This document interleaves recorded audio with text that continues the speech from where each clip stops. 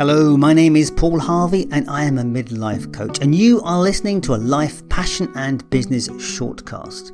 Now, over the last few years I have spoken to hundreds of people and I've discovered that our story is everything, because what we do, feel or experience is based on the stories that we tell ourselves. This shortcast is a bite-sized episode to explore the ingredients of a good life. We bring out the thoughts, tips and tools so you can try them on for size. So let's explore and see what is possible. Hello and welcome to a reflection. So have you ever been in a situation where you're in a conversation, either with a person or with a group of people, the conversation's flowing, it's going well, and you're really enjoying yourself, but later, after the conversation, you're kind of running a tape in your head thinking, I wish I hadn't said that, I wish I hadn't told that joke, or the expression on that person's face when I said that, I think I might have offended them in some way.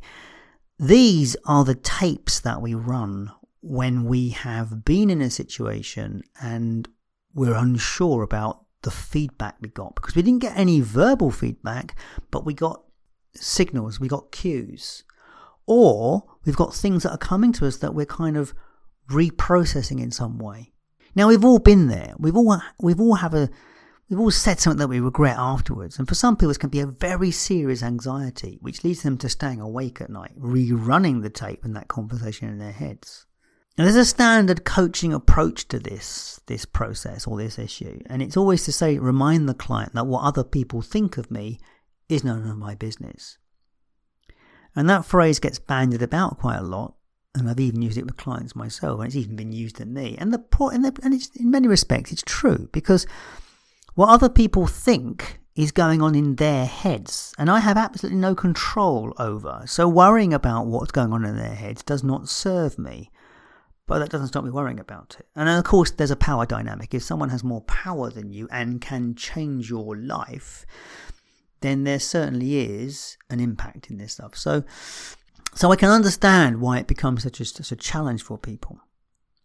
Anyway, I was fascinated to discover this week the work of Erica Boothby from the University of Pennsylvania. And her team did some research on this, on just how we perceive the gap between what we think and someone is thinking about us. And it's called the liking gap. So before I go into that, let's explore why this could be potentially why it happens. And I'm not a psychologist here. I've just done a lot of personal development and I've explored a lot of books. And I can understand that there would have been a time in our history when making the right impression on other tribe members would have been important, because getting expelled or pushed out would have been, detrimental to our survival, because survival was basically based on being part of the clan, and getting kicked out of the clan for something inappropriate would have meant some certain death probably. And what is interesting is this affects some people more than others. Not everybody, but because some people are completely immune to it. So what is the reality of the situation here? What actually is happening? So why don't we flip this on its head? How have you interpreted other people in conversation when you meet them? Are you thinking critically of someone during conversation? Or are you thinking more about yourself and how that conversation affects you, or what you're going to say next, or how amazing it is they've said this thing? When we look at things from our own perspective, we can often get answers to these questions from that. Now, of course, if someone is being aggressive or rude, or there's a fraught, heightened emotional situation, then of course there will be thoughts going on about what someone's being like, and that's true. This person's crazy, this person's rude, this person's arrogant, what have you. Those are obvious situations. But if it's a normal conversation, a normal interactive conversation that is going well, then more often than not, the gap that we perceive is purely in our heads.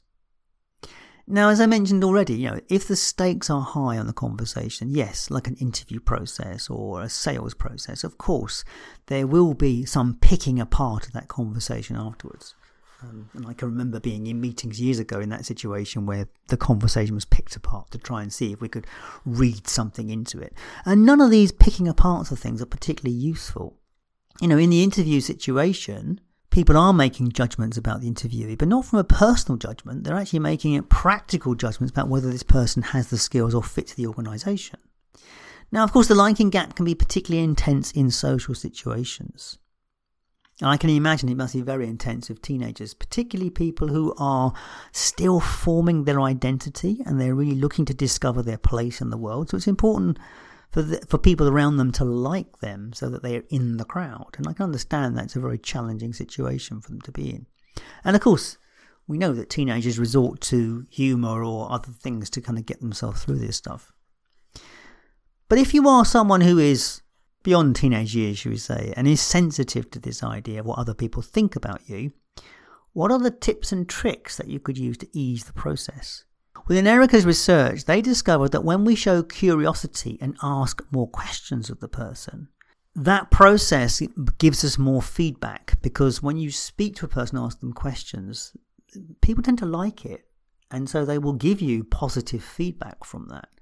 And that tends to ease this idea of difficult thoughts or inappropriate thoughts. And the positive feedback helped us as the questioner feel the conversation went well. And that's the simplest solution. Just ask more questions and be more attentive. Really listen to the person and show and demonstrate that you're listening. When we do that, we're doing everything we can to be actively involved in the conversation, and we will get positive feedback.